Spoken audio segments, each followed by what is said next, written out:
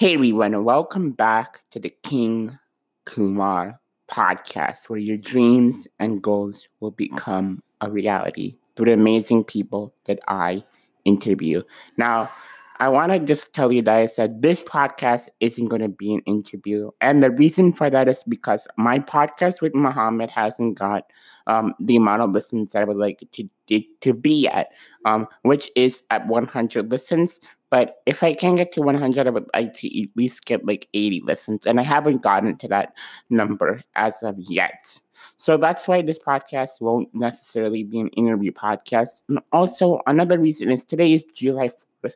And I know you guys are all with your families celebrating the holiday. So I didn't want to kind of put the podcast out because of the holiday. Anyway, this podcast I'm gonna tell you guys a story of Jack Ma, who's the founder of Alibaba. Now, Alibaba, think of it as something like Amazon for China. And he's one of the richest people in China with a net worth of $144 billion.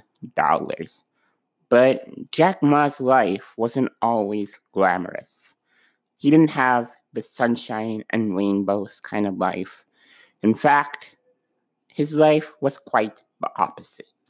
Growing up, Jack Ma didn't have a lot of money. He was poor, he had a single mother, they didn't have too much money, and he also lived in China.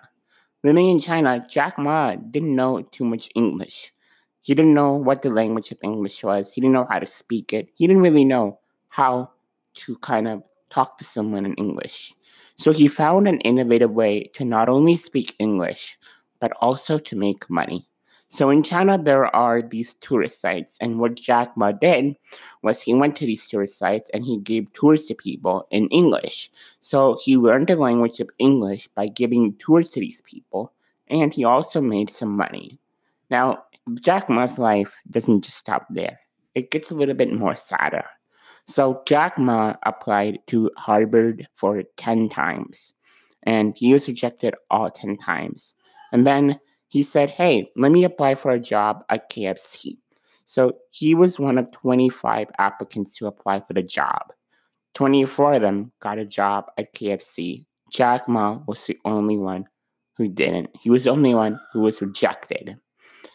Also, Jack Ma, when Alibaba was first becoming a company, not many people didn't invest in his company. Thought, oh, this company isn't going to be good. This company is going to be bad. And they didn't really invest in this company. So again, that's another term of failure, things not going his way.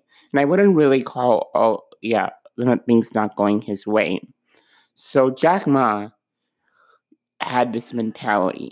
This taught him a mentality on to never give up. And whatever obstacles he had, he kind of overcame them.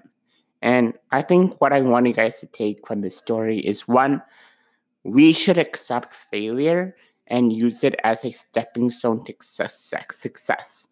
And we should also learn to innovate. Innovation is key. And we've all seen this. If you guys have been with my journey since day one, you guys know my first podcast, I made something about Uber and Lyft. And the reason why Uber and Lyft were so successful is because they saw, hey, all these people, they're going in taxi cabs, and that's really outdated with the iPhone. So they innovated. They used the iPhone, and they used that to help people hail cabs, hail taxis using their iPhone. So I think we need to learn, hey, if what I'm doing currently isn't going my way, let me find a new way. Let me innovate. Let me find a new, unique way to solve the current problem I'm having. And also, we need to accept failure. Also, hey, this isn't going my way. Hey, what can I do to not make this happen? And what can I do to overcome this failure? So, guys, that was on this podcast. I think it was only about 5 minutes, but I hope you enjoyed the podcast. And happy 4th of July. Happy Independence Day. And I'll see you guys next Friday with a brand new interview podcast.